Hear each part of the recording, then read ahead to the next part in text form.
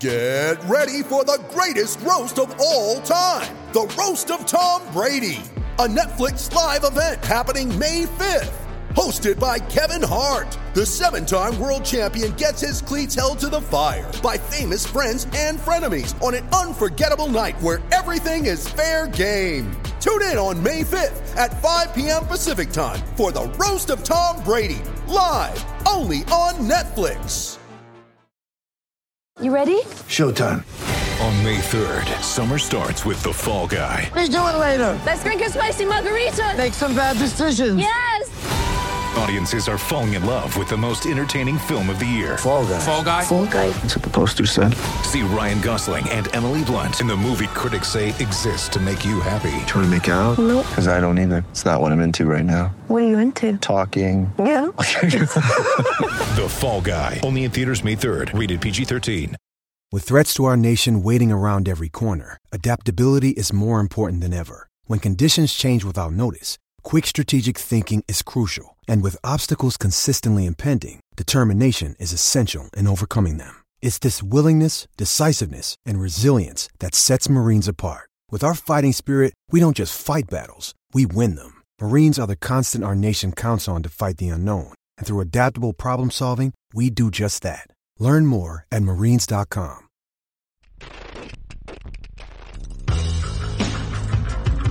What's up, y'all? Kofi Kingston here, and I would love to have a drink with Wrestling on the Rocks, depending on what that drink is, preferably non-alcoholic, you know? How's it going? Healthy Warrior Shane. Soda. I would love to have a drink with Wrestling on the Rocks. Maple syrup. Bella. I would never have a drink with Wrestling on the Rocks.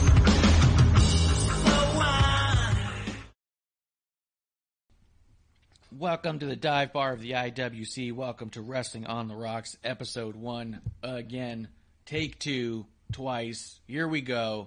Only episode 1. Take a drink. I'm at Ref Marsh. We're at WTR the show. With me today, Mr. Sportsbeard. What's going on, man? Hey, how's it going, everybody? Feels like we just did this 15 minutes ago. Deja vu. Yeah. We'll start real easy here with a little what's in your glass. I'm having Super Espresso by this Super brand that I've been a big fan of for a while as I do keto. This is one of my favorite little coffee brands with the MCT oil in there.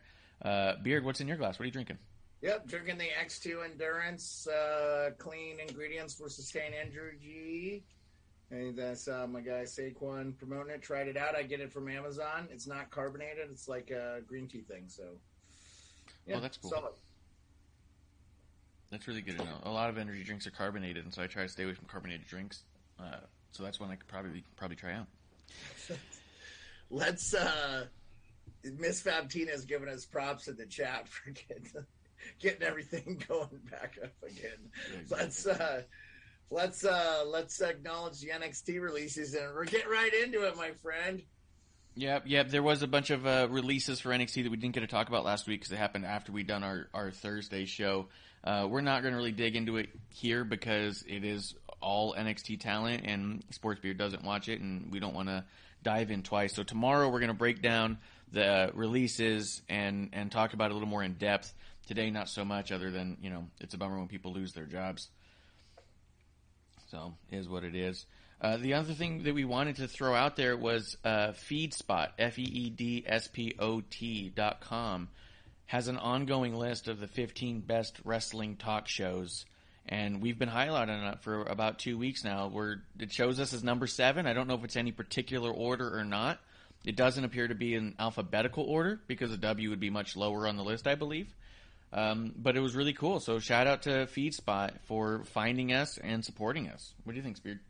Woo-woo. All I got to do is say this has everything to do with Ref Marsh and his endurance to doing 3 years of episode 1s. Congratulations to everybody that works on the show. I have nothing to do with it, but I'm super happy to be a part of it. It's awesome. It was cool. We got a nice email from them too, and letting us know that we were there in case we didn't know. I'm going to probably post a little link of it onto our website. If you go to WrestlingOnTheRocks.com, our website, you can check out that. But they did actually, in the email, shout out specifically the recaps that we're doing is something that they like, and we just started doing it. So I don't know if that bumped us up a number or two, but hey, if you go to WrestlingOnTheRocks.com, in the recaps, I'm keeping an open recap of NXT, Raw, and SmackDown.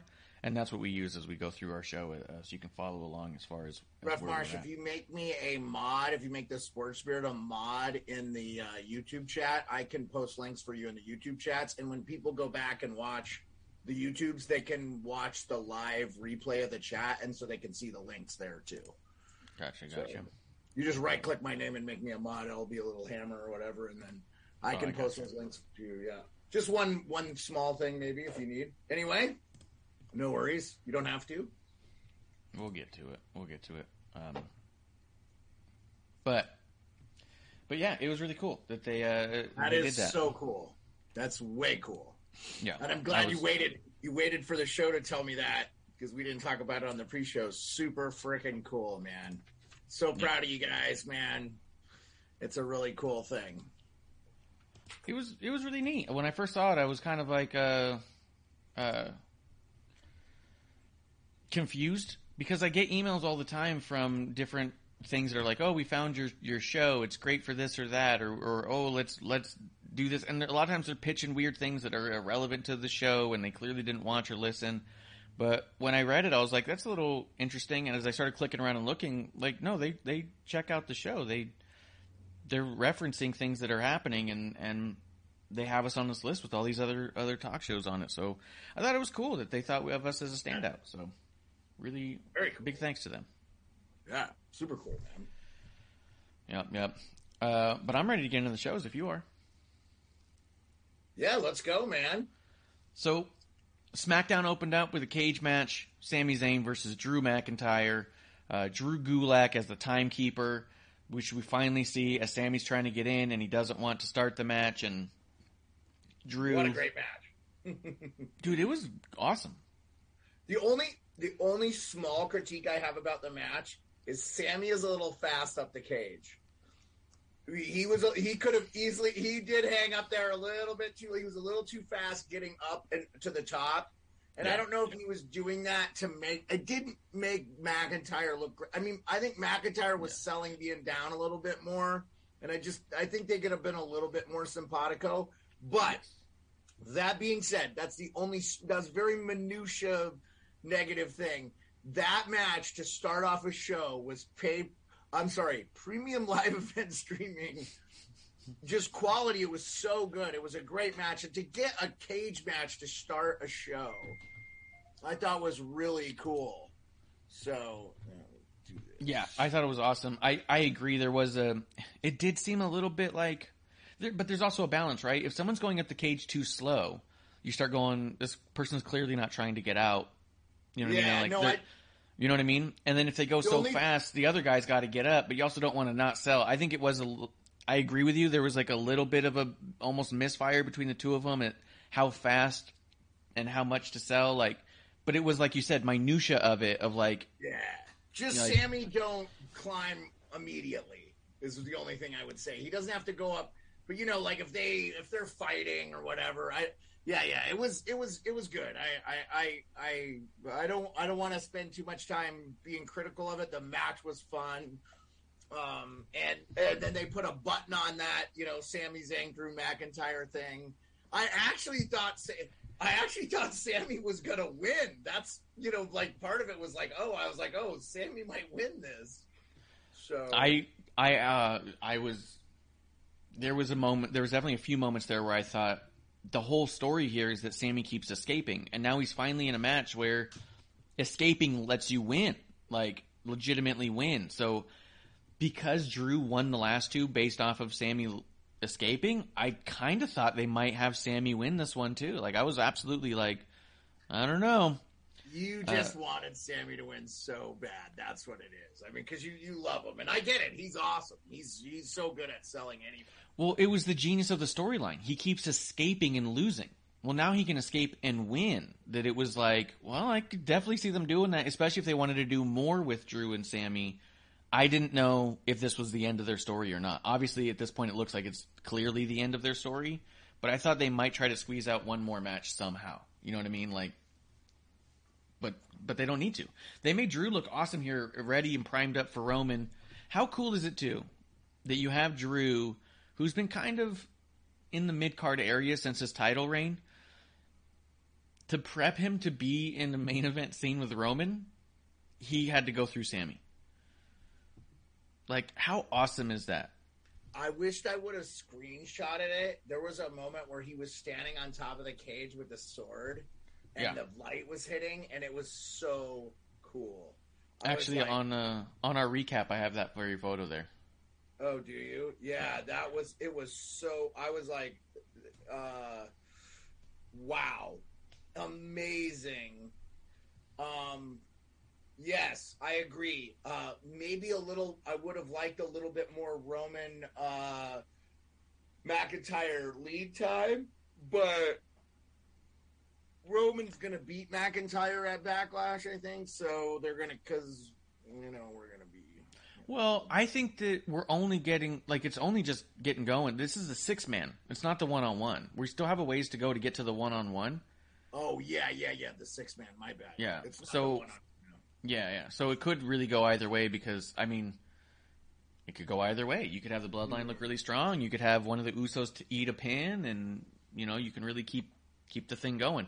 So I think this is an awesome way to prime up Drew for Roman. I think it's an awesome way also to add a lot of heat to Drew as they get ready for their UK stadium show, because there's no way you're not going to end up in the UK and highlight Drew McIntyre there. You know what I mean?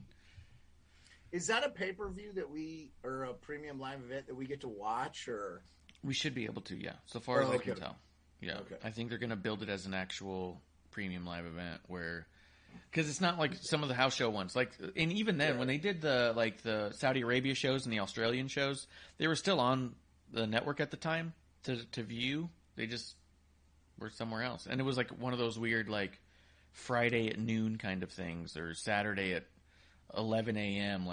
It always hits at a weird time because of it. But yeah, I think we'll be able to watch it, and I think they're going to highlight Drew because, why wouldn't you? And I wonder if part of it too is to make him look awesome, because this is their big return to the UK. They haven't had a massive event like that in the UK in I forget how many years, but it's been a lot of years. 2019, I'm guessing. 2019, I'm guessing. This is before then. Definitely before then. They haven't done, I want to say it's a good somewhere between 10 and 20. It's a long time since they've had a premium live event there. They've gone to the UK a number of times and had small tours that were untelevised. They just were there last week or something, weren't they? Yeah. Okay. Yeah, so if he's not the champion anymore, you're finally going to have the return there.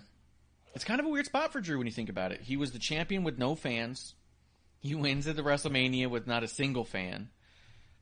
He holds the championship through the Thunderdome, loses it as soon as fans show up, and now we're going to the UK, and he's somewhere in the mid-card. They're trying to shine him up and get him back into a place of prominence for that, I think. Well, and I think I know you're not a fan of him. I am, but he gets a big pop. The fans like him. And the people that are in the arena really like what they're seeing, and I'm a fan of him. I think he looks the part, and I just think, you brought that up. I didn't even think about it, but Vince wants to pay him back for being essentially the bubble, the pandemic, the champion, where he didn't have fans and he didn't get a lot of the fanfare being the champion and stuff like that. So him getting another run would be great. The sooner the better, because again, they just haven't given me enough reason to why the Bloodline deserves what they have. Okay. Because the Cody Rhodes thing, dude, how great is that? Oh, it's been awesome. Especially with his dad, the implications, his dad never technically got the title. It's going to mean so much. And if we have to wait 2 years for it, I am. But boy, oh boy, I'm going to bitch and complain if it's that. The whole way. I'm kicking and screaming the whole way there. Especially if it's the Bloodline keeping him away from it. But it won't be. I don't think he'll go to Universal title. I think they got to figure something out there with the WWE Championship and Roman having both. I just feel like that's kind of stymieing a little bit for the rest of the roster, but it's okay. Again, as long as the stories are good and the matches are good, I'm good. Let's have another great Seth Rollins, Cody Rhodes match. Those so far have been really, really good. And I'm not tired of them yet, so... I know we've talked about it a few times as far as, like, the Money in the Bank being the catalyst most likely to get one of those titles off of Roman. Yeah. And if I had to venture a guess, I would say the world title, because I think that the days he's been Universal is important to his character. Okay. So I would say probably the world title's coming off of him after that. Let's look up real quick, if you don't mind, the UK show, like when it is. I think it's like right before Survivor Series. Yeah, I can look it up for you while you run the show here. Yeah, it's Castle something. Oh, they're calling it. I forget. It's Clash at the Castle or something like that, or first major stadium show in 30 years. 30 years. There you go. I knew it was a big one. Clash at the Castle, premium live event. Let me see when it is. It looks like September. So if we know Money in the Banks is July, August, September, that's 2 months later. So we speculated, I've seen other people speculate, Money in the Bank, someone's going to win it, and somehow they're going to pin, like, force a three-way. So, like Seth Rollins, when he cashed in on Roman and Brock and got the title for them at WrestleMania, he used the Money in the Bank to insert himself into the two-way match to make it a three-way where he could then pin Roman to get the win, so Brock never technically lost it, right? We've talked about how someone's going to potentially cash in on Roman's opponent and get the world title that way. What if, as I look at the timeline a little bit differently, I think it's possible, because we've been toying with Cody and his story with the world title. Right. What if we backburner Cody for a minute? July, August, September, if Drew wins the Money in the Bank, he can walk into the UK with the Money in the Bank and cash in and take the title there and get a massive reaction.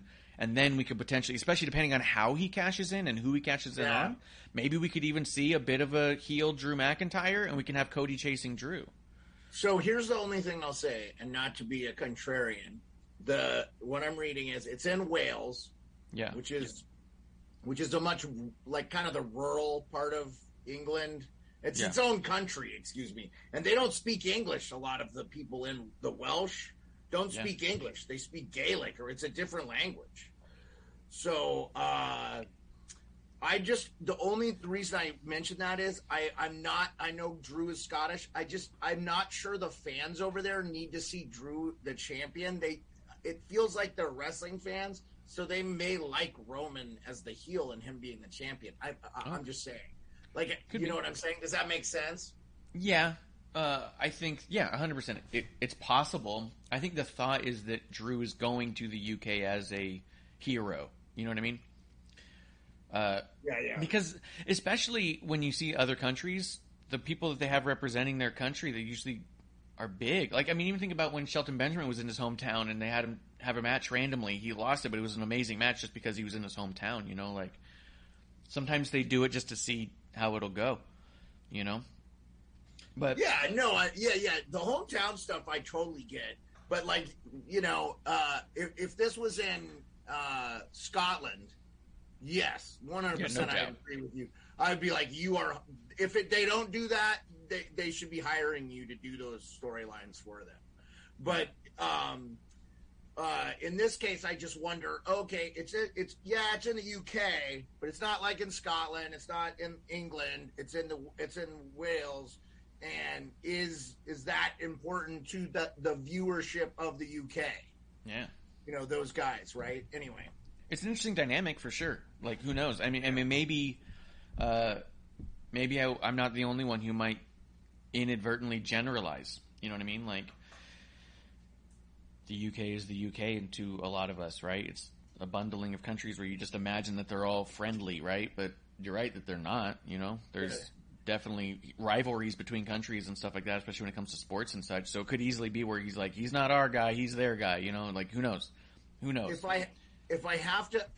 I'm saying this right, if I understand it correctly, Wales is sort of like the Midwest for for America, for over there. You know, where like London is like New York and LA kind of, you know, always the bigger cities are going to be a different, where it feels like Wales is a different type of place. So I can see that. Yeah. Well, we'll see how it plays out. I just think that it's not off the table that potentially, I hadn't considered it until right now, that Drew might win the Money in the Bank and take it to him there and potentially have a what they perceive as a big homecoming in the UK. But it might not. Could definitely go a different way. But I hadn't thought about it until now of how would you get him to either walk in as champion or walk out as champion? And I think that would be the play, Yeah, and that's time frame sort of fits. I mean, it's already May, so. But we'll see. We got to see what happens at WrestleMania Backlash, right? So that's a good point. Point. And then we got SummerSlam, right? Yep. And then we have Money in the Bank. Money in the Bank, I believe, is right before SummerSlam. Okay, so Money in the Bank is June, SummerSlam is July. I think August is SummerSlam. I think July is Money in the Bank, and then I think September is the UK. Is there not a pay premium live event in June? No, I don't believe so. Okay. They don't have one a month this year, but they do have a number of back-to-back stadium shows, and that's notable and crazy. You know what I mean? They don't usually do a bunch of stadium shows in a row, but between Money in the Bank, SummerSlam, and the UK, those are 3 back-to-back stadium shows, which means that they're going to be putting their best foot forward on all those and make them as big cards as possible because they're trying to sell out damn stadiums. Yeah, for sure. For sure. Yeah. All right. Well, let's keep them going. Yeah. Oh, shoot. I mean, we're going, right? I just realized my counter's not going. Oh, let me see. Yeah. Okay. Looks like we're on there. I've seen. Yeah. We're on. I'm watching the live feed. All right, cool. As long as the live feed is happening, then worst case scenario, our audio goes up late, depending on how this is playing out. Cool. Hey, so they announced right before, and then they did a promo package here and a little backstage thing with Charlotte Flair. The Beat the Clock Challenge announcement. What was your first impression about that? Where you were going to have Charlotte versus Aaliyah and Ronda versus Shotzi? I was a little bit surprised they didn't let that build for a week, but I was excited for it. I thought it was a cool little. It was just a different way to have 2 people match up without matching up before WrestleMania Backlash, where I do think Ronda will win this time. But I have to say, this whole Charlotte thing, there's something feels different to me. It feels like there's effort from her. Mm-hmm. Things seem to be cleaner. She seems to be a lot more cooperative.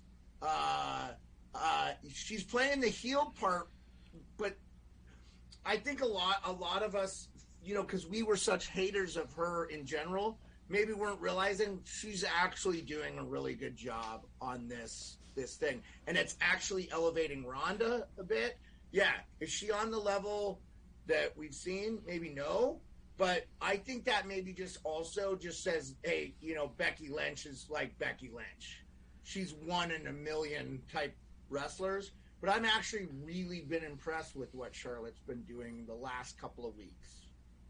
All right. That's cool. Yeah. That's cool. I did like how she goes that I don't get embarrassed. And then I was like, well, she's clearly getting embarrassed today. Not to jump ahead, but yeah, for sure, man. It was good, man. I watched SmackDown actually after Raw because that's how far behind I was. But I had not seen that format before. Okay. I mean, they haven't done it since I've been back, and I was like, oh, that's cool. I just thought it was just a nice different way, like the lumberjack match. We don't see those a lot.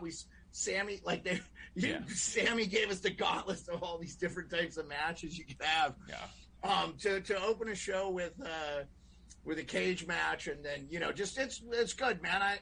And then I think if there's anything been more self-evident, let's get rid of the draft and stuff, because you have so many people coming over. I mean, you could still have people that are on Raw and people that are on SmackDown, but I don't even know that we need it anymore, because I mean, we've had so much crossover between the 2 shows that it's like, oh, they're really putting their Like, you are not going to miss out on a big superstar if you go to a show. You know? I do think that it's important for the...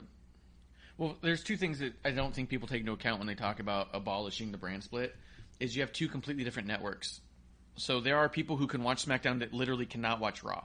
So if you don't have a split roster at all, and you're only able to watch SmackDown, you might feel like you're watching every other episode if you're not careful. So I think because they're on two different networks, primarily is why I'd say you have to keep the brand split just for some continuity's sake. But I like when they sprinkle in the other ones because it also makes it feel a little more special since there is a brand split. You know what I mean?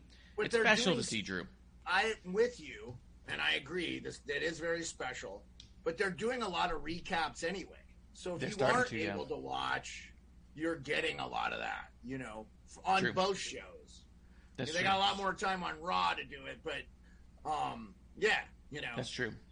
Because we did notice that. I think it was this year feels like, actually the last 2 months feels like the most I've ever seen on a SmackDown where they literally recap Raw and then keep going.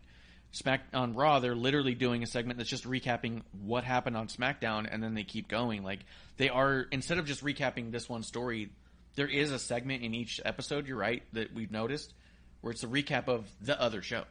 So, yeah, absolutely. It's possible. It's possible. Keeping up that casual viewer, like you've been saying from the get-go.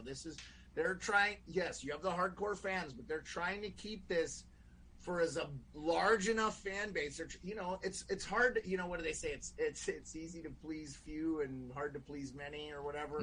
They're trying to keep as many people happy. And of course the hardcore fans are going to bitch and complain, but you know, I'm okay with it. Yeah, it doesn't bother me at all. Yeah. I was going to say, since you went into talking to, I was really enjoying that. We went in to talking Charlotte, but just to backtrack a bit, Madcap getting popular fast.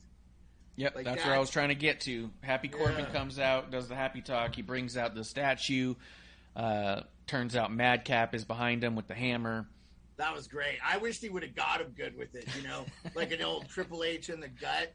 You know, because that's such an easy bit to do where they hold, like they pull it, but it doesn't really hurt them as much, and you know, if you do it right, it looks good. Yeah, exactly. You can really make that look good. Triple H was like the king of the sledgehammer being a prop weapon, I'm a big fan. And you know, again, Corbin just shows out all the time. I know I say I don't root for the heels, but I do root for the guys that are good at doing it. You know what I'm saying? Yes. And he is definitely. He's fantastic. He's so good.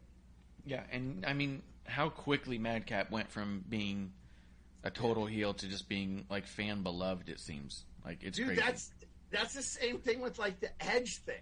Like I'm just so blown away how Edge was like super good, and then now they've got this. What is the group?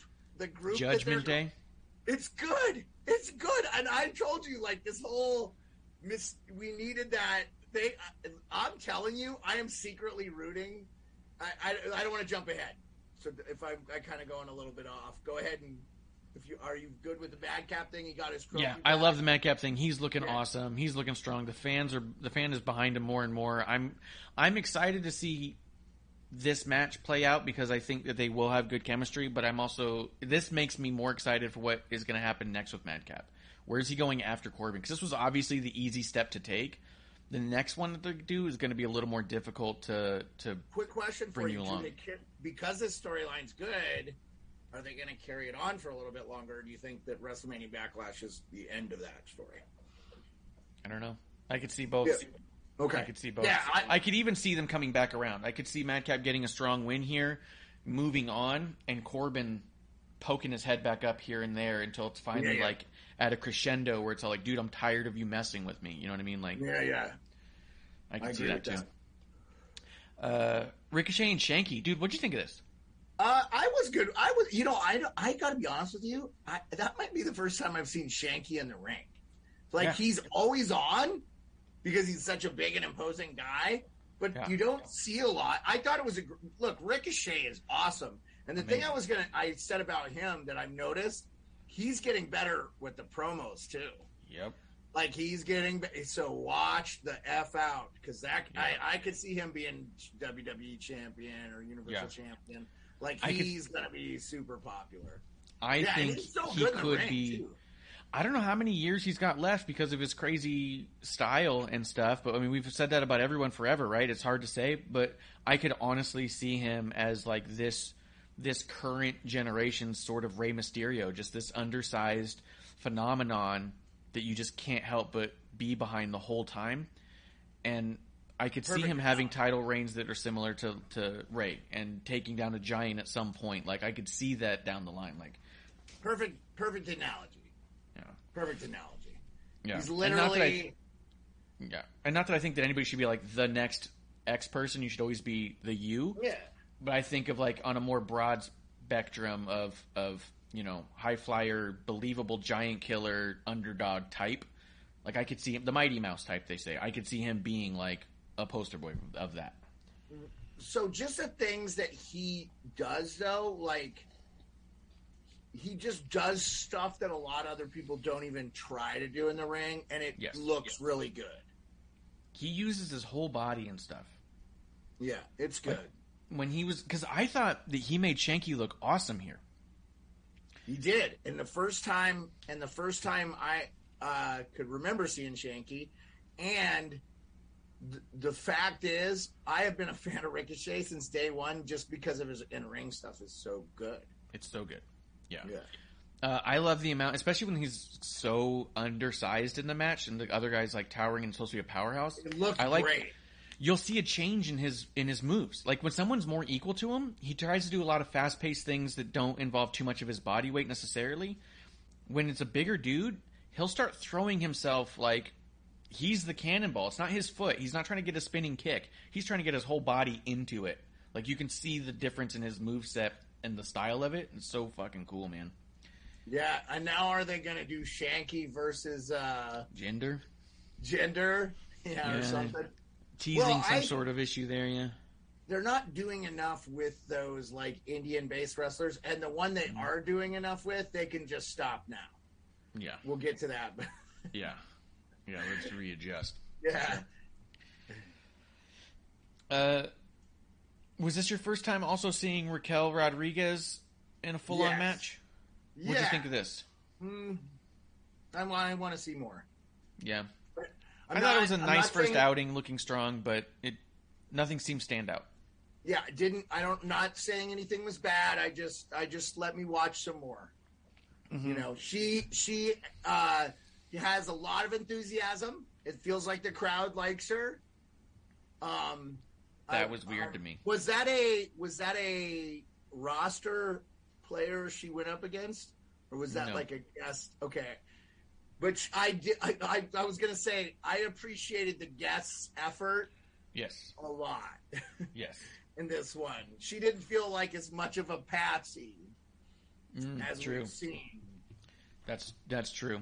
Which is cool. Because, sometimes someone coming out there and getting like a 3-hit victory doesn't feel all that imposing. So having someone get a little bit of some offense in, being like almost like they were underestimated, and then like, okay, no, but I'm still a powerhouse. Like, yeah, but just that can also be nice. Give the crowd something fun to watch. It doesn't need to be like it. Most of the fans, know who these people are and have seen them wrestle in some other capacity anyway. So just give them a good match. It doesn't have to, it doesn't have to be like a dump truck like running over a toddler all the time. Yeah. No, good call. I thought Raquel being so enthusiastic, as you put it, and almost bubbly was weird for me because in NXT she was always more of an imposing force and always a little bit more serious. To see her out there just like smiling and waving, I was like, okay, this is definitely new to me. But I don't think it was bad. It wasn't off-putting at all. It just was all like, oh, this is different, Yeah. We'll see how it goes. We'll see what she ends up doing with it all. What'd you think of the contract signing? The Usos and RK Bro. Dude, I think the 4 of them on the mic, like, you can't give them enough time. You know what I mean? Like, let them say what they're going to say. Like, I thought Riddle played in this awesome. I thought the Usos are so natural at speaking. Like, it's insane. The Usos are one of my prime examples of, like, you can't tell me everyone's scripted. There's no way someone writes that.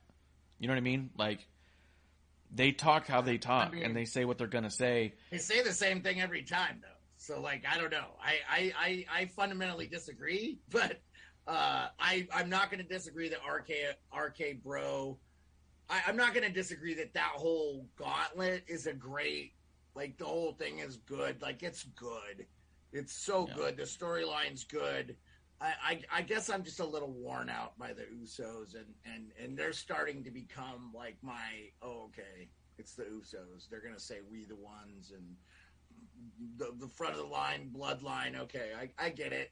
I again, not trying to be critical. The stuff is fun. The actual in-ring stuff is great. Roman ripping the contract, try to shove down, but then getting Drew to come out, like, that shit is awesome. Yeah, and so, yeah, but, Roman's shirt is so dumb. Sorry. It's just dumb. I'm not bothered by it. I'm not enticed by it. Yeah. What? I'm not bothered by his shirt, but I'm not enticed by it either. I don't go, ooh, I'm going to get that one. When I first saw it, too, I was kind of like, oh, that's an interesting play on that. And then just moved on. Thank you for explaining it to me, because I was like, this makes no sense. Yeah. Oh, yeah, okay, I get it. They're doing so. Yeah, and Randy was awesome here, too. I mean, obviously, he's one of the fucking best. But, like, the way that he was able to so naturally get to a point where he's, like, enticing the Usos and pushing them, like, it was awesome, dude. Randy doing RK Bro and loving it and talking about it on McAfee and other things is like Lesnar doing country cowboy Brock. Like, just this having fun, getting to be actually getting to be himself. I feel like that if you're a heel too long, then I wonder if it just, because you are playing an act, right? Yeah. I mean, but wrestling fans are not known for their objectivity at times. So I just feel like, it is nice to see these guys, that have been in the game a long time, that typically play a certain role. And it's just so fun to watch, like, a guy as high quality as Randy Orton just enjoy what he's doing, and it oozes out in his performance on the screen. And I think that they're doing their best work as far as bringing other people on into a higher level too. Because I also think of guys like Sami. Like, as much as, like, you might think it's a slight on Drew for me to say that Sami Zayn in this program upped Drew McIntyre's stock and brought him up to a higher level. Like, it's not a slight at Drew. I'm not saying Drew wasn't on a high level, but I'm saying that I think Sami's brilliance of what he wants to do, I could easily have imagined Sami pitching this. Let me work with Drew. I think I can elevate Drew. Like, not to say that he did better in every way. I feel like it elevated Drew because of the way that it was mapped out and done, because I think Sami had fun with it, He did elevate Drew. I don't see how you see it on any other way. I agree with you. No, Sami Zayn, I want to start nicknaming him the Kingmaker, because he is so good at doing these programs and just taking whatever he is given and making it really good. And then, his on the microphone performance is so good, but he's as good in ring as he is on the microphone. He's really good. Like he's good enough that he should get a title run. Like, I would be good with seeing that, but they haven't established him as a character that could be in that thing. So I think a lot of fans wouldn't be able to get behind it, but you would, I know you would, but it is what it is. Yeah. Yeah. And when I think of, like, the people who are just far and away stealing the show every time they're out there, it's the Brocks, Randys, Kevin Owens, Sami Zayn, the people who are clearly having so much thought and fun put into everything that they're doing. No one's phoning it in, and I feel like everyone's bringing stuff. I feel like right now, it feels like we're watching more people have the time of their life than ever before. I feel like that when you go back and watch other stuff, you feel like people are grinding and competing and struggling with this, that, and the other thing, where I feel like right now, comes across on TV like they're less stressed about it, that they're invested, that they're having fun, and that it's not driving them crazy as soon as they get backstage. You know what I mean? Makes sense. I was going to say the one, the thing that it's the next kind of topic in the show too, or that happened in SmackDown was, Xavier Woods' promo in that Ridge and Sheamus thing was one of the best I've ever seen. It was so good. And he, like, you could tell loves the balance. I think he has a really good work-life balance. He does the G4 stuff. He does other stuff. That him and Kofi are just on a different level. And as much as I complain there aren't enough baby faces, they are so good. Yes. Amazing. When you say greatest tag team of all time, like, they have got to be up there. Like, in my opinion, they're way better than the Usos because they haven't been given as much to work with. Since I've been back, I know you saw like the rise of them, and I know they've had like their big runs and stuff. So I'm not trying to do revisionist history. I'm just going from here now, going forward. I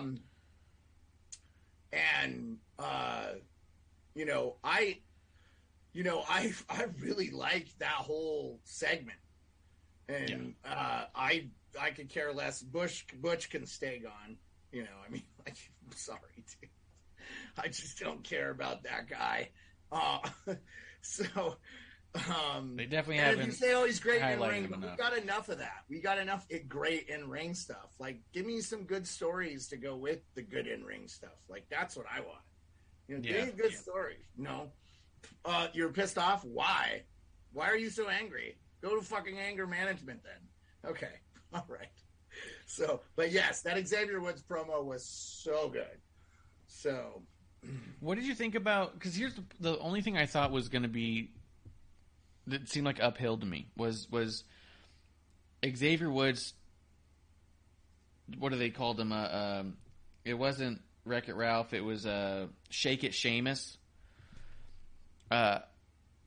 Sheamus wasn't in the match, and the crowd continuously was chanting at Sheamus, which I thought was Sheamus. It was awesome. I think that had everything to do with how good Xavier Woods' promo was. He took the crowd like it was milk and made it whipped cream. Like, he just whipped them up into a frenzy. That's how good that promo was. That's one of those things where you're like, you're at some inspirational speech, you're like, oh my God, that was awesome. Or you're at a concert or something. And that was all him. He goes, you're like Wreck-It. He couldn't say Wreck-It Ralph or whatever. Like, he said Wreck-It Ralph, but it was like, and Sheamus sort of looks a little bit like Wreck-It Ralph too, a little bit. But so it was, do you funny, think, man? Yeah, for sure. But then what my concern is then we're watching a match where the crowd doesn't care about the match at all because they're busy picking fun at a guy on the outside. So I felt like it drew away from the match. But then what I noticed, Woods is so damn good that almost every time they started chanting something towards Sheamus, Woods would start getting a comeback just enough to where they'd start chanting New Day Rocks. Like, he was able to bring the focus back brilliantly. And I kept thinking it was an uphill battle because every time they started chanting to Sheamus, I was like, oh, that's a bummer because they're not paying attention to you in the ring and you want them to. And then he was like, no, I got them. I'll get them here too. And it was just, he's a master, dude. He's an absolute, when I think of underrated. That was like my favorite segment of SmackDown. I mean, it was so good, that whole thing, how it finally came up. So, what'd you think about Naomi, Sasha? Or was Naomi against Shayna with Sasha and Natty in that segment too? Because they all seem like they're having fun too. If you're asking, me. Nothing from that stood out. It's like striking a chord. Okay. Yeah, just a lot going on. So that. Oh, for sure. I just didn't want to ignore it like it didn't happen, but I think didn't have any notes down on it, so I just like it was. It was a good match, and I like that they're making Shayna a little bit more brutal in this as they're going. But I'm a big fan of both of those two, and I'm fine with them, getting some time. Yeah, and they're gonna compete for the tag team champions. And this Naomi Sasha tag team thing was a really good thing to do with those two characters. Yeah, yeah, I'm digging it. Yeah. But right before we do the main event, there was Chapter 4 of Lacey Evans this topic had a lot to do with her dad specifically not being there for her at graduation. So I didn't watch it. You didn't watch it? I just skipped it. I'm sorry. I just skipped it. We talked about this, the third one. I feel like we're on the record. We had producer lady and she shared her thoughts. I just don't want to belabor the point anymore. I do want to give this person a chance and see how they do with this character and see where they're going. But like, they have beat this horse to death, resurrected it, and beat it to death again. Like it's over. Like I keep it at this point. I might get giddy if she gets cut from the roster, because I'm not a fan of these intro promos that they run for 6 months and then we finally see the person. Because look what they're doing. We'll get to it on Raw. But anyway, we don't need this much. I was gonna say that this specifically, because as much as we've talked about the other stuff being kind of like weirdly placed and weirdly emotional, this one straight up felt like it was just an attempt at a therapy session, and I was like, this feels a little different. This isn't even about a thing. It's more like, it was so weird in this one that I was like, they got to stop these. Just get her in the ring and get her in a story and talk about this stuff later as it comes up. Like, if you're hyper-focusing, Yeah, what I'm saying, Ref Marsh, sorry, I didn't mean to cut you off there. I apologize there. I know they do focus groups. They have to not be getting good feedback on. I just don't know how they're. I'm serious. Like WWE focus group. Like, this sucks, dude. This is coming from a veteran. I don't want to hate this woman. You've given us way more information than we need. You're creating like we already look. The first 2 promos were enough. That was enough. 3 exactly. Was kill. You want to establish a backstory. Now, maybe that, in fairness, you and I talked about this, the casual viewer may not have seen the previous 3, so they may not feel as strongly. But I feel like at this point, come on, guys. Like, you know what I think would even have made it better? Honestly, like, so they did the first 2. Yeah. I think at that point, put her in the ring in a match. Then maybe the week after that, maybe the third one. If you feel like you have to show all of them, right? At least break it up with matches. This just feels like it just feels like it's dragging on so long without anything of substance in between. You know what I mean? Ref Marsh, if you want to give more backstory, like, have it be done in a ring against a heel, where the heel's like, you had a tough life, I'm going to kick your ass. And she has to overcome the heel. 100%, dude. Like, just shut the fuck up and get in the ring. And I'm not blaming her because she doesn't run the shows. It's not her. But, like, woo, dude, the promo work, she's got a long way to go. And if she's if she's as bad at delivering these as she is in the ring, I'm not going to be a fan. So, yeah. I just fast forwarded it because I really want to give her a full opportunity, but it's just, I was like, nope, I got so much shit I got to get done, and I'm going to skip this 4 minutes. So Sure. All I was trying to say was, if they had all these packages together, they felt like, hey, we want to do this full 6, like, let's say there's 6 chapters or some shit. Do a chapter one week, do a match next week. Even if the match isn't like in a storyline, just have her do something in ring that we can connect to, have her get a wave at the crowd, do something. So that way when we see it again, we don't feel like it's just this long, drawn-out thing, that at least feels like something is moving along and we're learning as we go. Like, the fact that it's not being broken up at all, I think, is making it worse, if I'm being honest. Like, if this was 2 weeks down the line and we had a couple matches in between, he goes, oh, I want to talk more about this. Okay, at least something's happening. This feels like just a run-on sentence. You know what I mean? Yeah. Do you see what Miss Fabtina said? Oh, yeah, Fabtina in there goes, I saw one person on Twitter say that as someone with similar background growing up, it was triggering back her PTSD. That's understandable, too. I get that. Because it was like an online therapy thing. I'm saying, like, I think people forget this. We go to entertainment to get away from our lives. Sometimes that's to escape trauma or whatever else. Maybe it's just a shitty day at work or whatever. But we're watching wrestling or movies or playing video games or whatever to get away from that shit. It takes your mind off of it, right? If you have somebody throwing it in your face, Yeah. I'm not sure I don't think that's necessarily a good thing for the WWE. Now, I'm not saying I don't want to hear about her backstory. I just feel like fire the fucking writer on that one because it's just not good, or her delivery. Whatever. I mean, you know what they even could have done secondary to that? Like, I mean, how many times have they literally advertised Brock Lesnar on Pat McAfee or Cody Rhodes being on After the Bell? They tell you, like, hey, for the in-depth interview, go to here.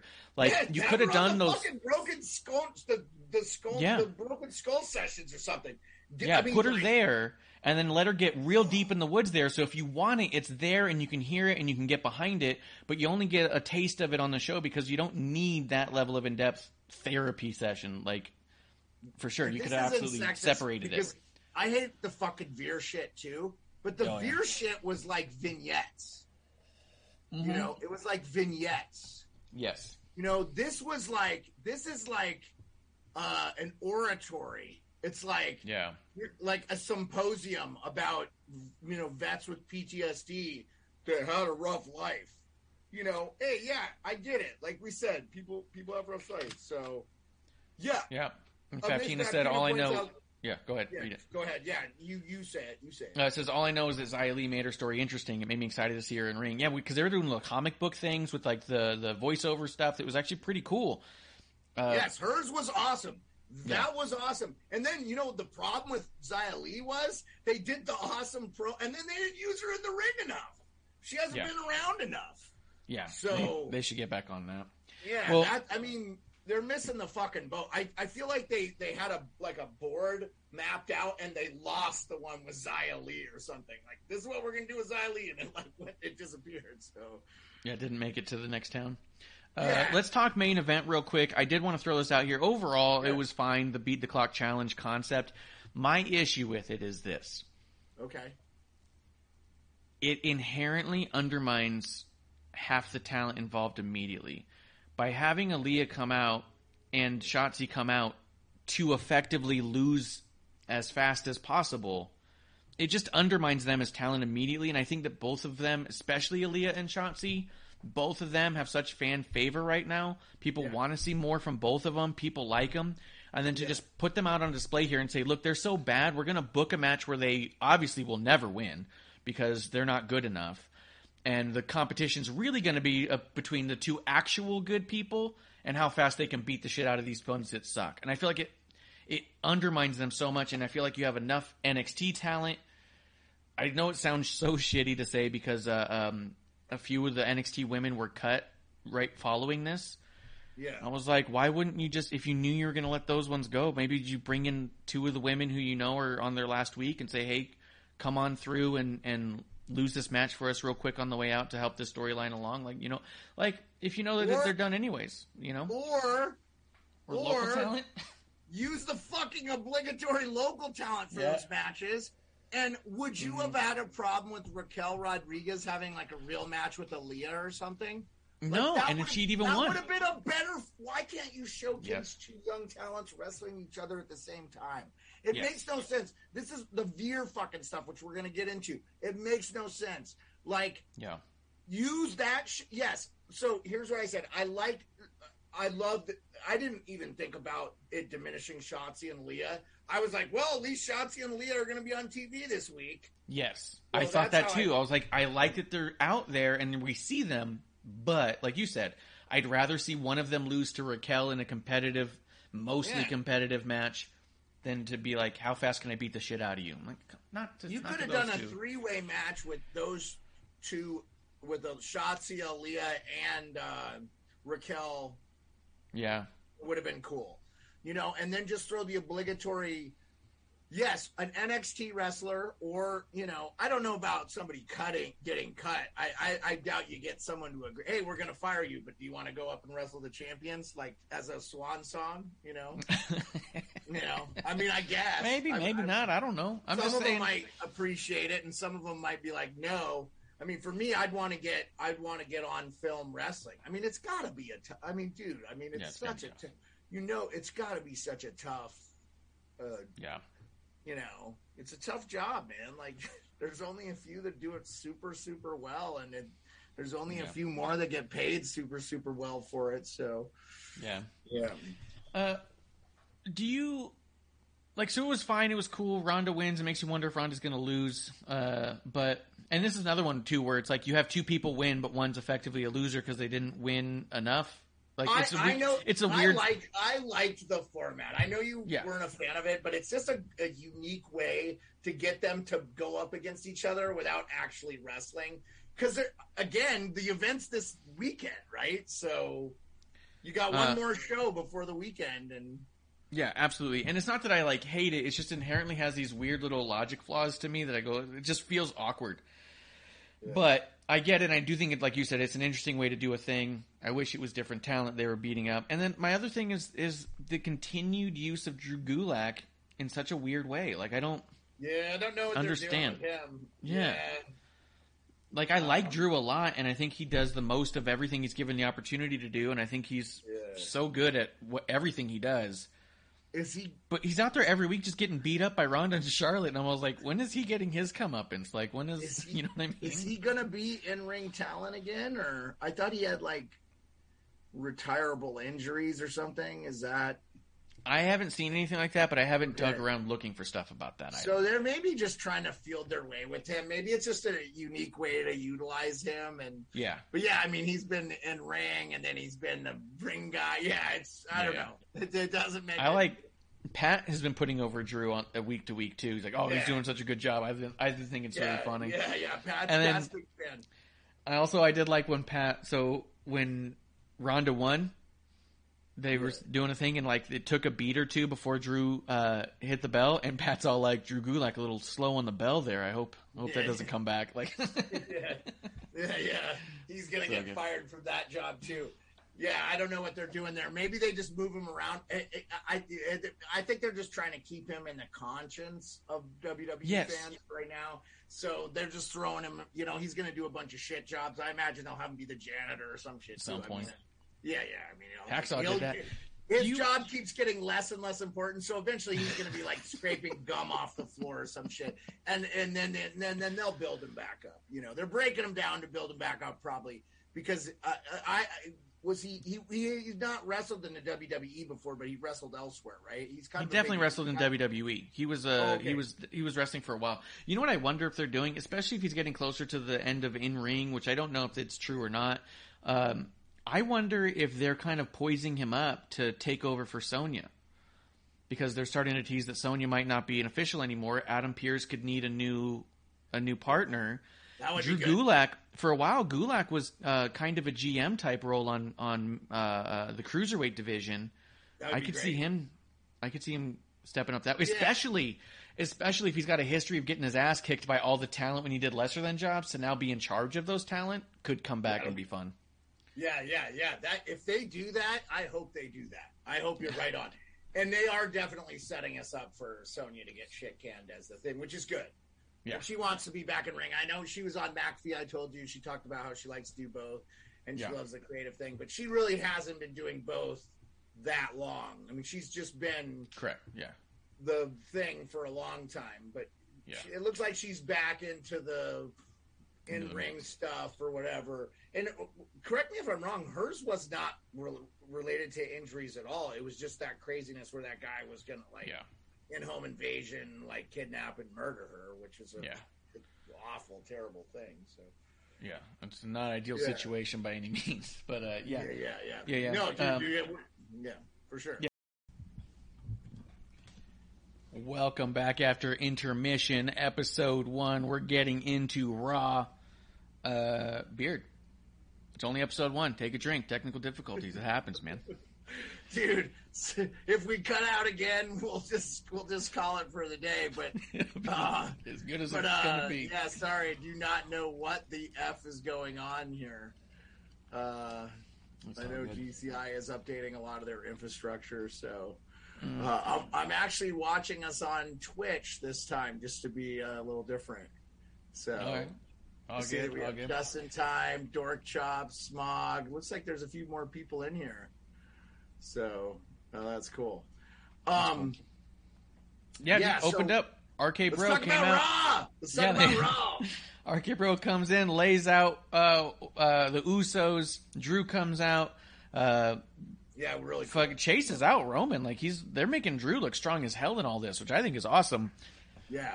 Especially because you have to build that believability that Roman could lose. You know what I mean? And here's someone who's sizable and powerful enough where we go, yeah, maybe so. Yeah, for sure. For sure. The only thing I didn't like, I'll be honest with you, because I liked all of it. The thing I did not like was Drew walking down with the sword and then making like ceremony about like dropping the sword, like, I don't need it this time. Which, in a sense, to me insinuated he needed it for Baron Corbin. He needed it for Madcap, but you don't need it for Roman. Like, it was just weird to me. I was like, just leave the sword up front. Because he used to like stick it in the ground on his way to the ring. Just do that. Mm-hmm. Lay it down at the thing and then go. Like, the whole like ceremony of dropping it, I was kind of like, I could have done without that one little bit. But otherwise, I liked all the interaction. You know what I mean? Yeah, I mean, I think just think of Drew's sword like Hacksaw's 2x4. It's just a prop for him because he doesn't really have much else, right? He doesn't wear a fancy it's just his black shorts, basically. I mean, there's not much to his in-ring attire. He doesn't come out dressed a lot. Like Roman comes out in AJ1s, wearing skinny jeans and his stupid T-shirt. So I'm just saying, like, Roman very rarely wears in-ring gear, and Drew almost always is in in-ring gear. So he has that sword, and I know you're not a huge fan of it, but it's just a prop. Like, it's just hey, this is what this. I'm I'm Scottish, and the Highlander had a sword, and the Sword of Stone and Excalibur, and it's like its own character basically. No, it was good, man. It was beautiful. The roster kicked the shit out of the arrogant ass Usos. I loved it. It was a great way to start the show. Which is true because you like brought up before that Bloodline is always like keeps themselves in their own bubble where like they never get tampered with, no one ever messes with them. They've got this arrogance and this ego of like, why would you dare cross any of us? And here they were in that little bubble in the ring where they feel like they acknowledge me, we're the ones, like no one touches us here. And here they are getting laid the fuck out in the middle of the ring where the roster was finally like, no, we'll knock you down a peg. Like, it was really cool to, especially with guys like Orton and such, to be the ones to do it. Orton, I mean, people talk about him being one of the greatest for a reason, but I loved the face he gave Roman after they laid out the Usos. The way that Randy was looking at Roman and like laughing in his face, all like, "You're not my tribal chief." Like, I remember when you got here, kid, kind of attitude. Well, it's just another thing cool. Where it's like, I love like the rest of the roster is starting to say, okay, we're sick of this bloodline. You're ahead of everything. Mm-hmm. This storyline is played out. It's done. It needs to be done. I get it. I know there are people that are like, oh, Roman Reigns. I'm just not that guy. So, but even then, you inadvertently talked yourself into the story itself. You just said you liked this part of the story, being that now you were showing backstage that the roster is getting tired of the bloodline. That's a whole second chapter. You know what I mean? Like, there's a whole new chapter of storyline. You can do that for 3 months or so, and then they can go the fuck away.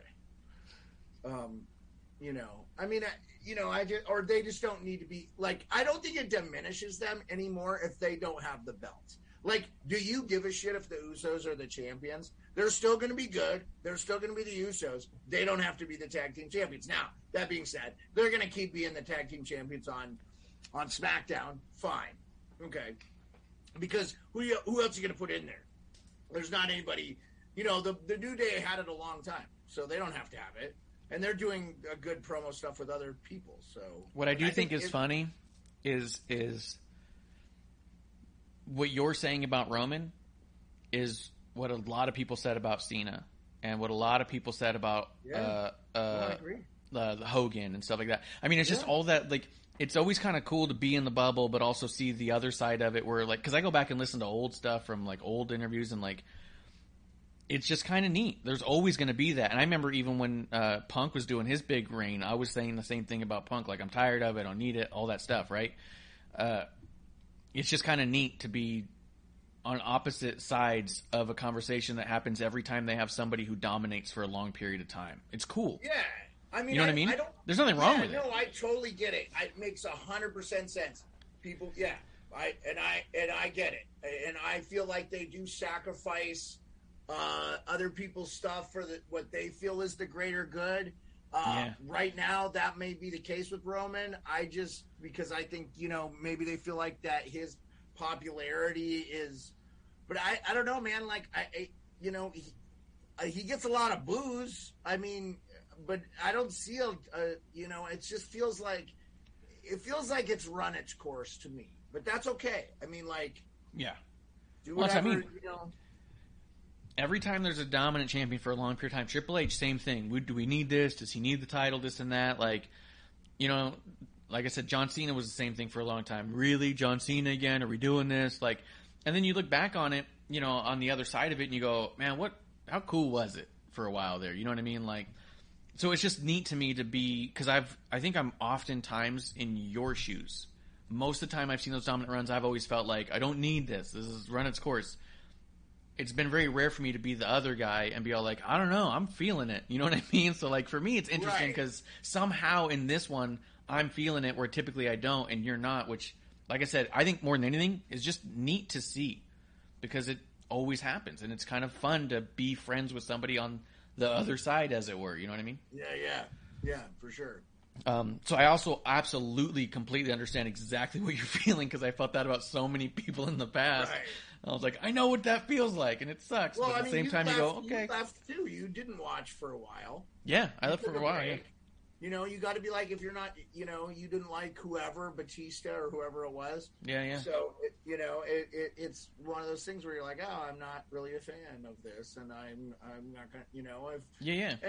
And I'll just say this, like, I just don't like everything runs its course. It just feels like this is running really thin. Now, that being said, the bulk of wrestling fans need to say it with their voice and say it with their pocketbooks. Stop buying head of the table shirts and whatever. Yep. Because there's probably reasons why they're still there that make financial sense too. And really, honestly, here's the problem I think they have, Marsh, with Roman Reigns in particular, and you could throw the Usos in there too, I guess. They have just made it so they don't have really anybody that's formidable. They had to be. Thank God Sami Zayn is good at being a kingmaker. They have to build Drew McIntyre back up to get him because he's been such a mid-card, not really involved in anything story, so he can go up against Roman Reigns. But really, nobody's emotionally invested in that. So I 100% expect Roman to win, whether it's cheap or whatever. And so I just feel like it's one of those things where we're not going to see, we're not going to see the things we want to see from as far as the people that are against Roman anytime soon. I mean, because they just don't have anybody else. Which again is a conversation that's been happening for 40 years. It was like with Hogan, they're making nobody. Who's going to take it over? And then you get a warrior. You know what I mean? Like it's always someone pops up. Yeah. And everyone says that they're never building them, but someone always pops up. Someone shows up. Someone shines. You just about who's it going to be and when. You know what I mean? Like, well, they're waiting. I sometimes feel like some of their best ones have grown organically. Like they didn't want Daniel Bryan to be Daniel Bryan, but Daniel Bryan became Daniel Bryan, right? From what I understand, I wasn't there for it, but it felt like zero push from the company to get this guy. But the fans are like, no, fuck you. We love this guy. And they still do the yes chant. I mean, the Stone Cold what and the yes chant are like the two most, chanted things. And he's not even in the WWE anymore. That's how popular he is. So, for sure. And that was during a time where who they were trying to build was Randy Orton, Batista, Triple H. Mysterio was on a good run right there. Like, so, I mean, it's not like they were putting their efforts behind people who weren't qualified, you know what I mean? But the fans sometimes what I think is also cool for at least this time frame, this window that we're talking about, with as much as you're frustrated and not enjoying Roman as the champion in his run, the difference between this bubble that we're in versus when I stopped watching for a while was there was nothing on the undercard that was hooking me, right? Where we just went on about how amazing Randy Orton is, how RK Bro is in general, Sami Zayn, Kevin Owens.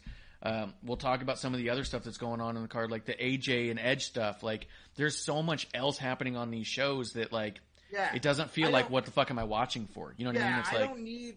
Yeah, let me clarify this, too. I don't need the Roman story to be great for me because I am interested in other things. So many things, yeah. Yeah, I mean...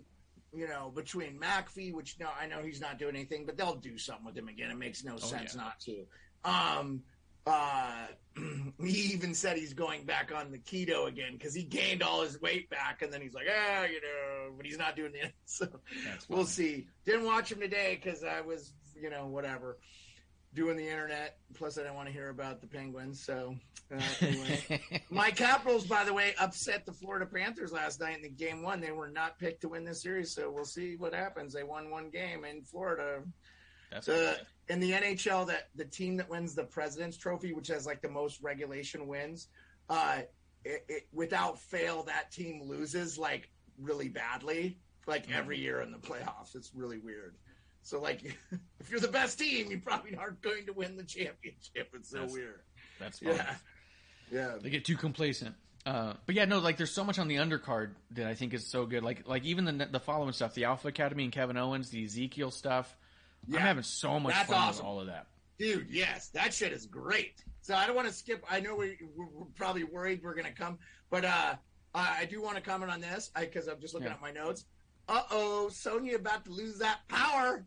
Yep, the Sonya Deville thing was right up next, right after that. Adam Pearce saying, like, hey, we're putting you in a match where you have no executive powers. And then she goes, well, let's make it this kind of match. She goes, no executive powers. Yeah, like, that was good. Yeah, as much as I'd like to donkey punch Adam Pearce, I've been a big fan of him lately. And he's been doing a good job of just being a WWE official. And, and he's actually kind of been a babyface official, which is cool. Yeah.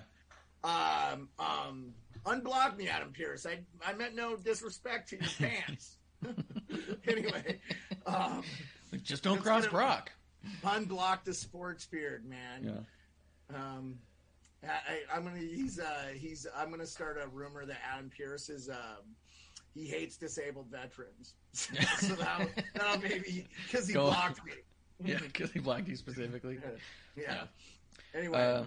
But yeah, I'm even the match when they announced it, I thought sounded like it was going to be good, and we ended up having it at the main event. Let's see, after that was the Veer Mahan stuff, which we kind of already went through. That I have one. Let's do word association with the Veer Mahan. I have one word, and it is puke. But, you know what I think is? Here's the thing. But however, do you see his social media? No, don't watch it. They haven't given me enough reason to root. Hold on, though. And you and I have been on the same page with this. The one thing I did like is the guy, the patsy that he had to go up against actually got some good ring, like, microphone time. Yep, he got to cut a nice baby face promo. Before Veer does his one move, I don't know, dude. Like, again, it just, like, dude, how often is it? Have him start beating regular roster wrestlers or just get rid of them. Like, it feels like he signed an appearance thing, and they're just like they're running out the gauntlet with it. Because I don't know who is watching this and thinks it's good. Have you heard one person say they like what they're doing with Veer? It's. I know, and it's frustrating because I think that everyone likes Veer inherently, like the guy. Like on his social media, what I was bringing up is that if you look at it, he's always like doing GQ stuff. He's all like nice in a suit and talking about like doing charity stuff, and it's like badass. Then he comes out here, screams and grunts, and walks around like a kid who's trying to look like an action figure. And I'm like, what are they doing with him? Because there's so much charisma there that they're masking entirely. The only thing I can think of that would be that I think could save him, I mean, which would be bottom line, a complete repackaging. But we talked about it a little bit last week. There's been little clips that have been leaking out from LA Knight on SmackDown tapings coming out and being kind of a managerial role and talking about like this new almost like model agency thing that he's doing. Yeah, he took on Veer as well and said, let's put him in a suit. He needs a Jimmy Hart or something. I agree with you. A Paul Heyman. He needs something because this is not working. Put Veer and Mace together, have LA Knight be their manager and say, look, you guys didn't give these guys a chance and didn't listen to them. Now you're going to listen to me and see that I can clean these guys up, and I think we could be on our way. You know? Yes, he could. Dude, he has the look and the body and the size to compete for the Universal title. Yes. I'm not denying any of those things. I just hate this story. It's starting to turn into one of those, oh, he's wrestling a patsy? Oh, I'm going to go take a shit. This is the time I don't need to watch. I mean, I'll take my phone or whatever. I'll watch it. But, but it does feel like you're getting, I feel like as opposed to sometimes they'll bring in someone big and they'll do the jobber matches or enhancement matches, and you kind of get more invested as you go because he looks like a beast. This one I feel like is the opposite. Like Gunther, every time he comes out and beats someone, I'm a little bit more invested because he's a badass. Veer, for whatever reason, there's an example where they're using a patsy, but it's actually working, and they don't need now. He just ran a promo this week, right? This week, yes. So I like that. Like he doesn't now let him, dude, and the promos are good from that guy. Like I could see that guy competing for the thing. I'm like, wow, they could really do something. I'm a little sad that we didn't get like Imperium from NXT because that would have been kind of a cool thing. But we already have like the Usos, the Alpha Academy. Maybe they just felt like that enough. But these guys are obviously heels, so I don't know. I mean, they got the other guy just going to be his herald. They both look like they can wrestle too. So let them be tag team champions at some point. Like, yes, I'm not saying thrust them in right away, but it feels like everything they're doing wrong with Veer. Look at what they're doing with Imperium and Gunther. That is good. It's like two parallel stories, and one's working and one's not. So reshift Veer. I think honestly, put Veer with LA Knight in that little faction and let that be a new thing. And I think we could be somewhere with it, and we'll be behind him immediately. And he can even still be a heel in that. LA Knight can do both. I'll be honest with you, but LA Knight can make him a heel too. So Gunther is working, Veer is not. Similar but different, you know. But and again, correct me if I'm wrong, but all the Veer promos, it felt like he was going to be a babyface when he came on. Yes, and there's actually room for fucking baby faces on the show. So make him a babyface. It's like I think they're like he's going to be a babyface, and the piece like Vince wrote it on a piece of paper and handed it to somebody, and they lost it. Yeah, because it feels like that. It's disconnected. The opposite of what. Yeah, the promos didn't make sense. Like if you know what, honestly, it'd be like if Gunther came out and he was a babyface. Yeah, waving, smiling, people, hey, like, hey everybody, hey, I'm from Germany, isn't that cool? Or wherever he's from, putting his arm around somebody and taking a selfie. What the fuck? Yeah, 100%. So Damian Priest, AJ cuts a cool promo in the back, says that if you can beat Damian Priest, he can't be ringside for his match against Edge. I thought this was masterful because of this. We've been talking about it for weeks. This is how they worked the audience. Because how did we not see AJ and Finn uniting as a team this whole time? They've been working this for months. Damian versus Finn and Edge versus AJ. Can I get back?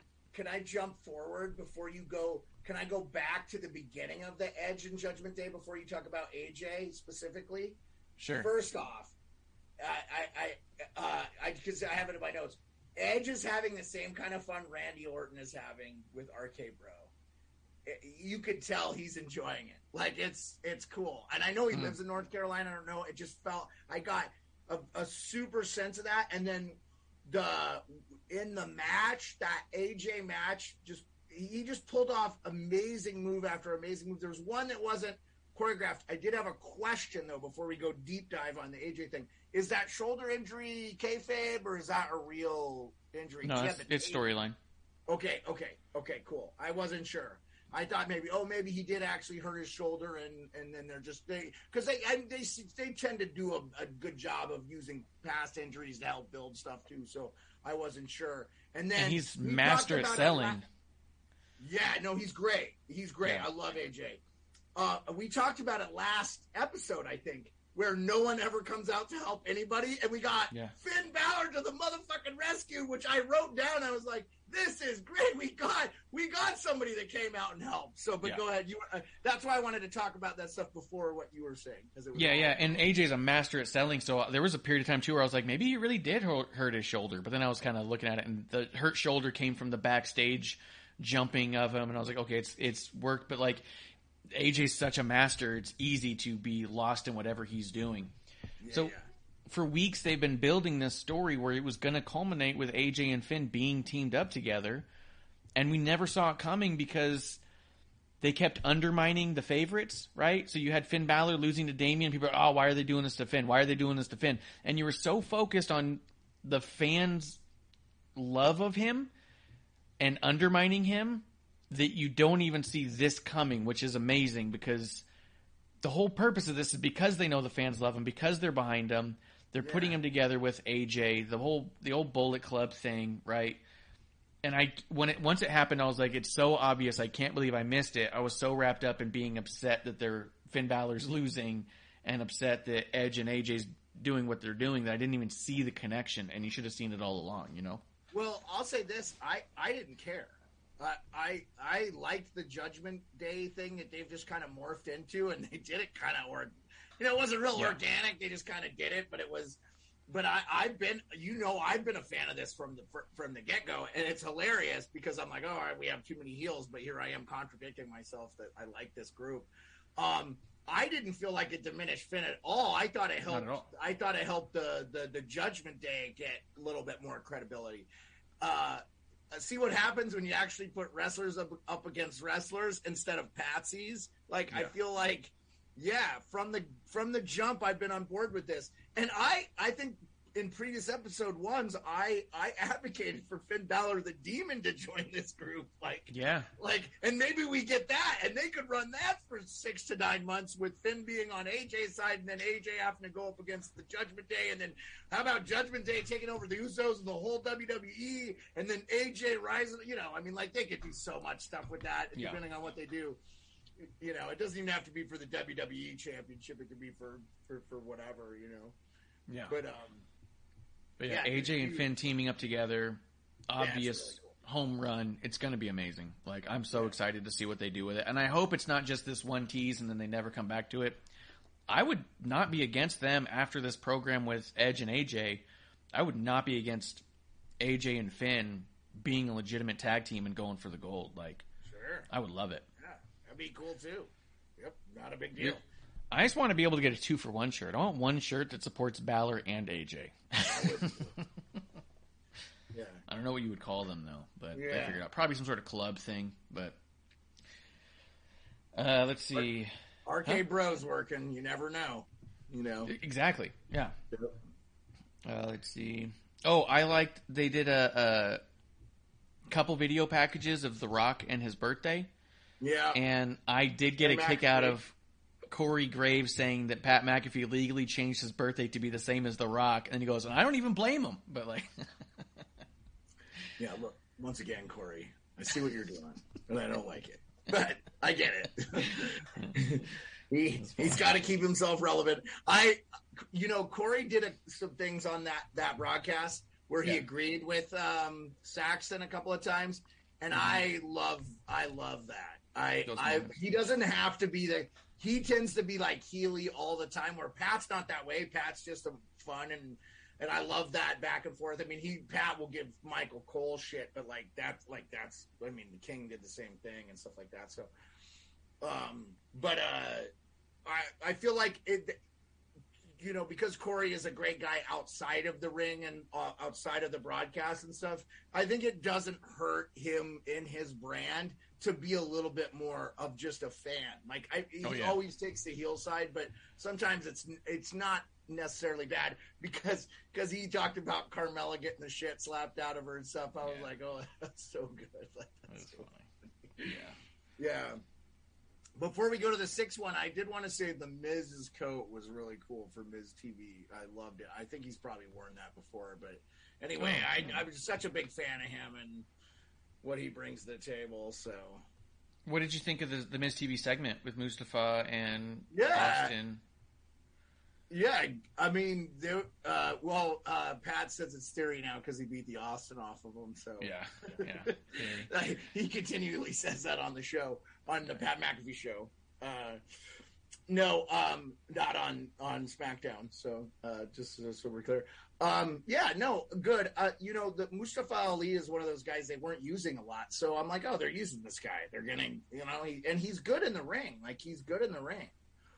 I thought his promo was great here, where he was. I loved the lines that they did here, where Miz was go complaining about it on Twitter, kind of calling back to the Free Ali stuff.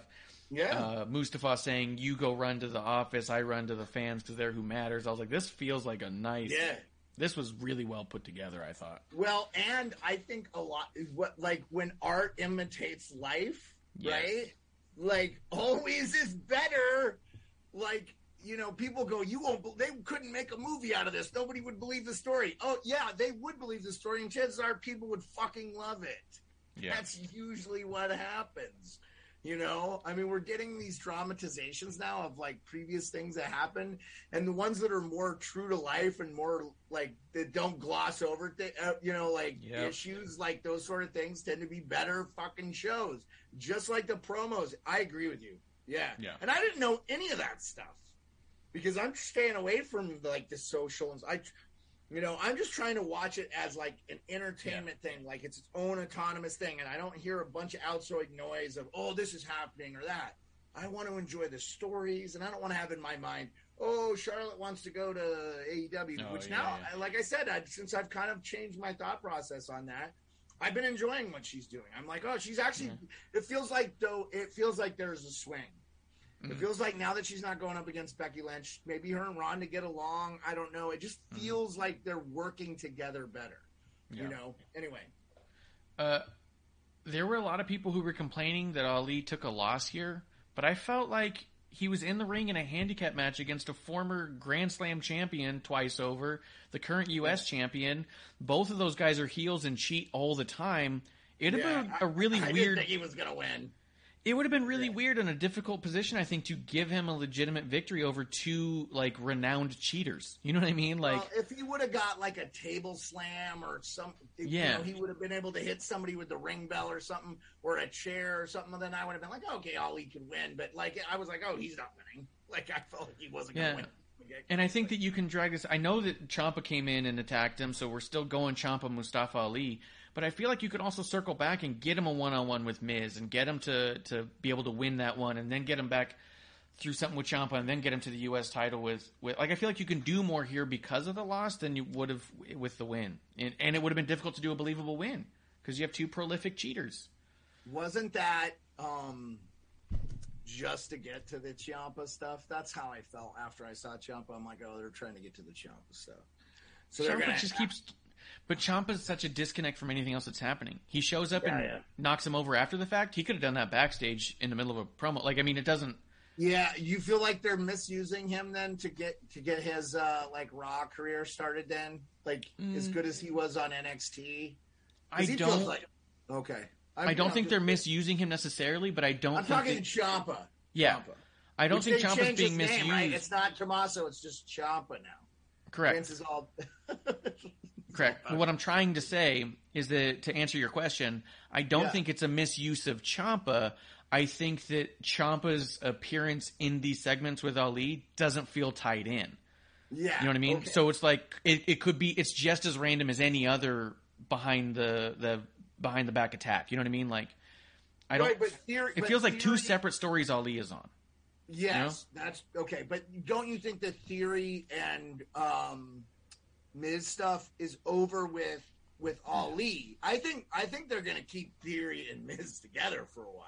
Yes, but I don't think it feels over at all because Ali was double teamed and they cheated and all that stuff. That I think that Ali can take a side route through Ciampa and end up back with Miz, and then, or he can continue on this two-way thing. Maybe even if Ciampa keeps doing this, maybe Ciampa eventually joins up with Miz and Theory, and maybe Ali's got to get two more partners. You know what I mean? Like, maybe you go that way, but it feels like two separate stories and he's in the middle.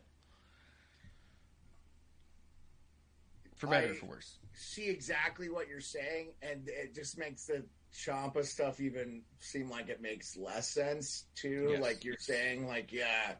I agree with you on that. It's like, what are you doing here, guys? Like, why don't you cut a promo at least? Like, have Ciampa at least tell me why he's got an issue with Ali. Yeah. I mean, it was good that Pat has the backstory a little bit on the broadcast. I think they're taking that a little bit too much for granted. That did feel like they didn't even.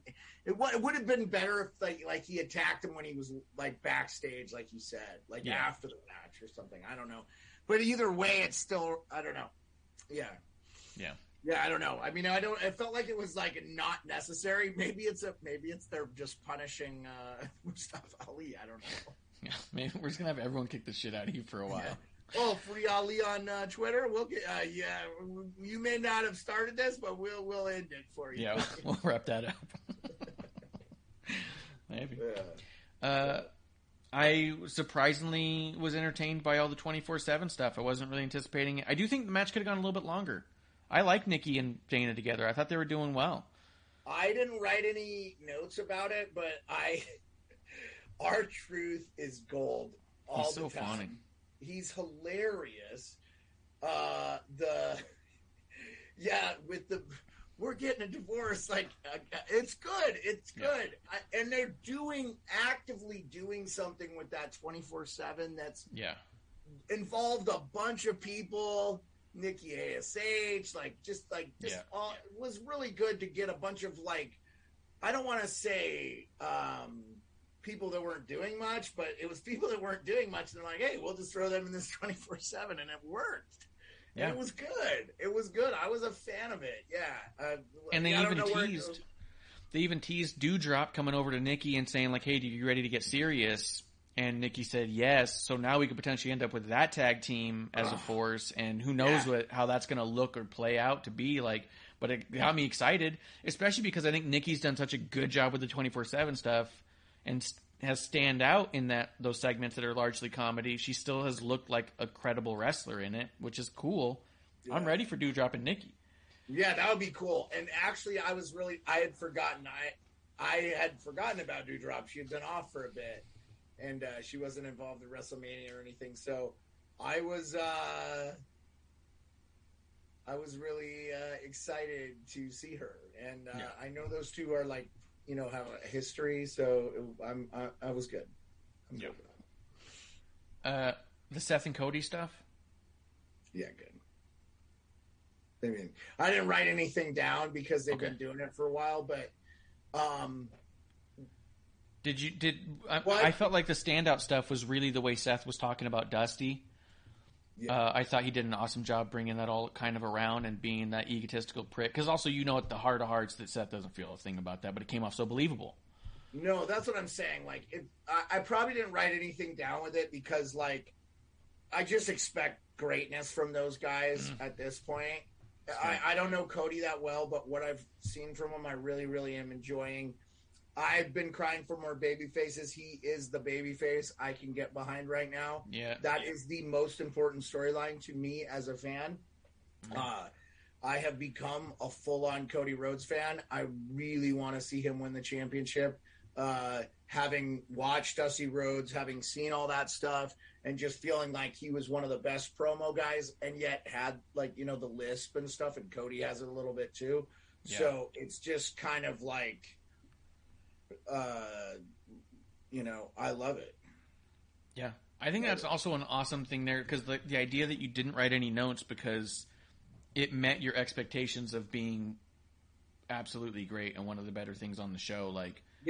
That's, you know what I mean? You're making notes about critiques and then to be like, oh, this is going to be great. And then it was, and to be like, yeah, there's nothing to be said because it was exactly as good as you wanted it to be. Yeah.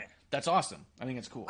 I think with my notes too, just I'm trying to write things that really stand out that I really like, or that I think, that maybe this would have been better or whatever. But I'm not trying to skew negative with those things. But if I don't write something down, it doesn't mean it's bad. It just means it was, And with the Seth and Cody stuff, if Seth Rollins shows up, don't you feel like we're going to get some gold? He very rarely doesn't deliver. Yes. Oh, yeah. So that's, I agree. Okay, I thought we were going to lose the connection again. Yeah. Let's wrap it up. I mean, I'm ready to move on to the almost Bobby stuff. I thought was a little disconnected, but still made it all kind of work, and I think the match will be good, but there wasn't anything stand out in there. And the main event. Awesome. Here's what I have. I thought it was a great 6-person women's tag match. It was super great seeing Rhea versus Bianca. Mm-hmm. I felt like for the first time since I've watched Bianca, here's somebody that's as physically intimidating as her in the ring. Asuka too is hilarious and awesome. Like she's new to me. I haven't seen her at all. I missed, like, she went away right as I was coming back, so I never saw any of the stuff. And for someone who doesn't speak English or whatever, she's just like, I have this. I'm trying to think of the word, but you can't take your eyes off her. Yeah. You know? And the crowd had a huge reaction when she came out. I noticed. I thought it was notable how loud the crowd got as soon as Asuka came out. Like, it was awesome. What is she going to do next? And she's super good in the ring too. So it's like, fluid and fast. The back and forth of dodging between Becky and Asuka. It wasn't like, a lot of times you see people where they're like trying to miss the person, and so they go way over their head where they never would be. Asuka looked like she would have taken off Becky's head if Becky didn't move. Like, their chemistry is incredible as well, because Asuka was swinging wildly and Becky's barely missing them and diving out of the way, and it looked awesome. Like, they work so well together. It's crazy, dude. I thought it was really cool to see a lot of these women pair up in ways that we hadn't seen any of them pair. And I felt like this was another good example, like last week with the 8-man tag at the end, where it's all like, here's a bunch of storylines they've crammed into one match, does not feel forced, and teases multiple matches that we're going to get at the pay-per-view coming up, the premium live event coming up.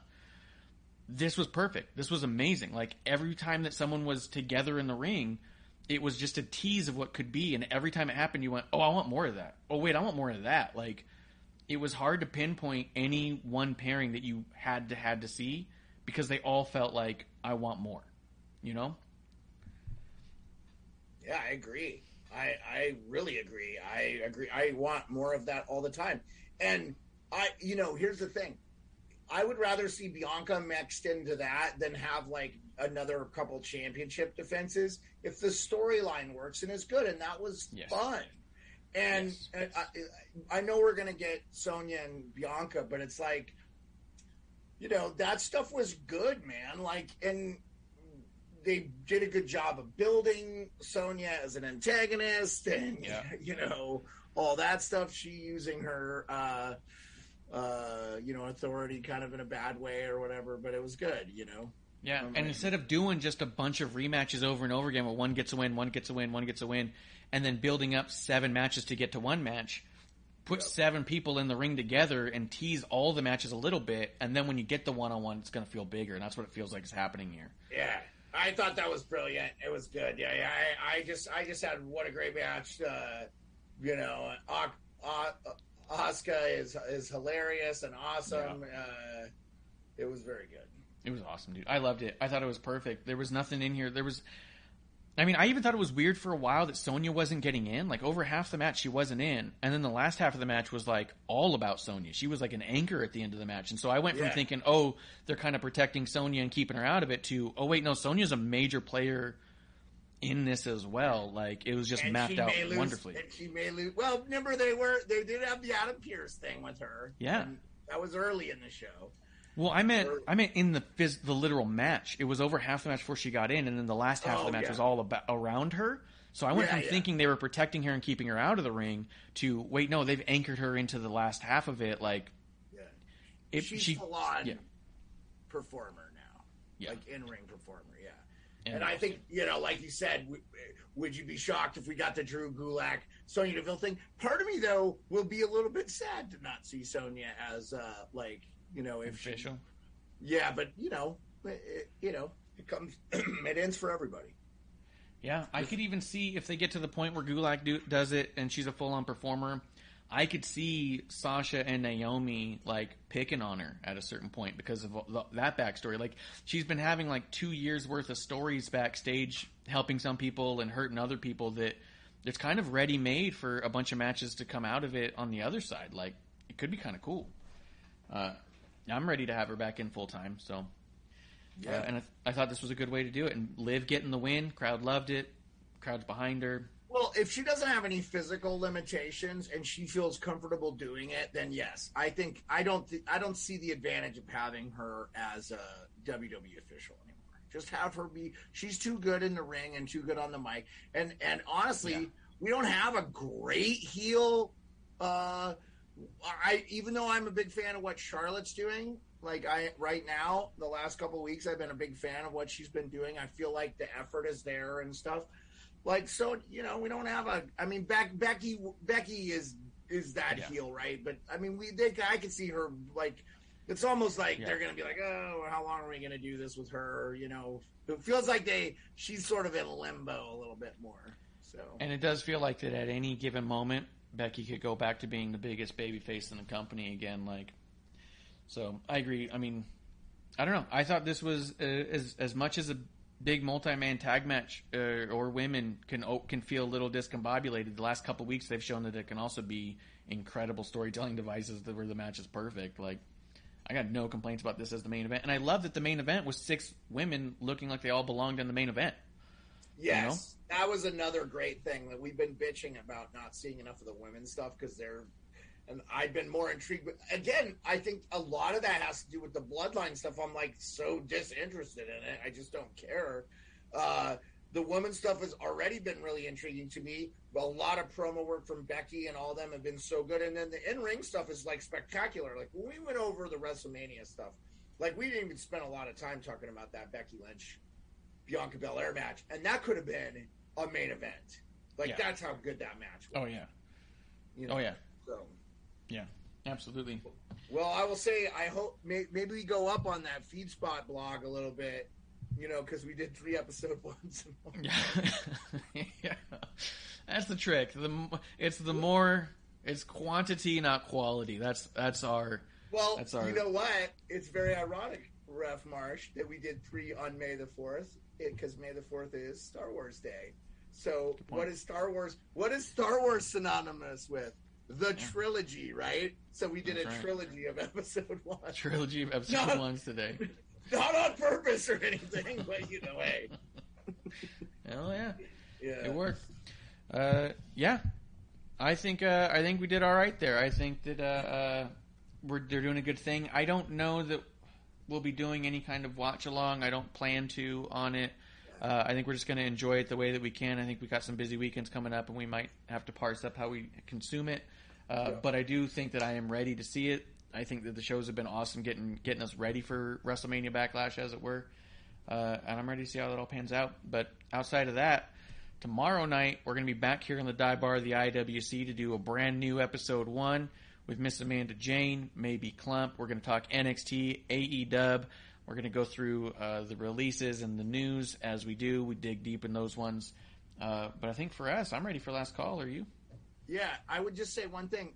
Can Clump do the show from his bed? He's not feeling well. He's just laying down. He could do the show. Just laying down and he could just be laying down in the bed and be like, "Hey, everybody." I was like, he wears the headset all the time, so he could talk. He could still talk or whatever. He doesn't have to even be on screen. He could be like producer lady and just be the voice of the show. Yeah.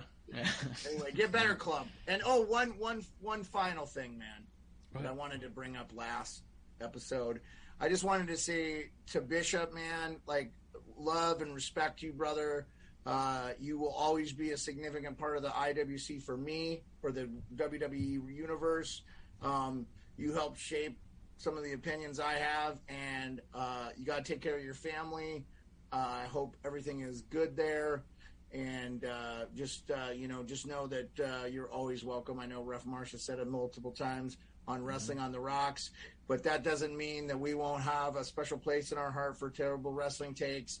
You are the man. Just know that we love and care about you, man. So thank you for what you have provided to our show and to the internet wrestling community.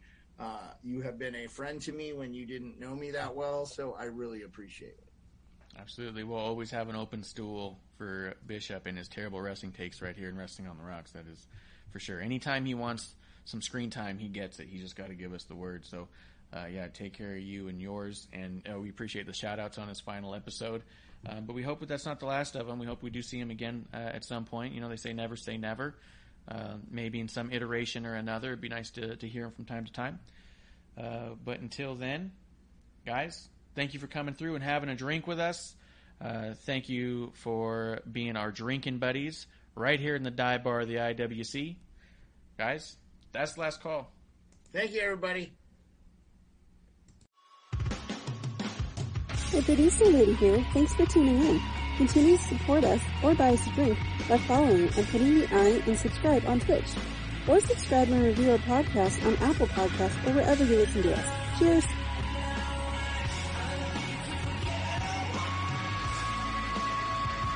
I would never have a drink with wrestling on the rocks.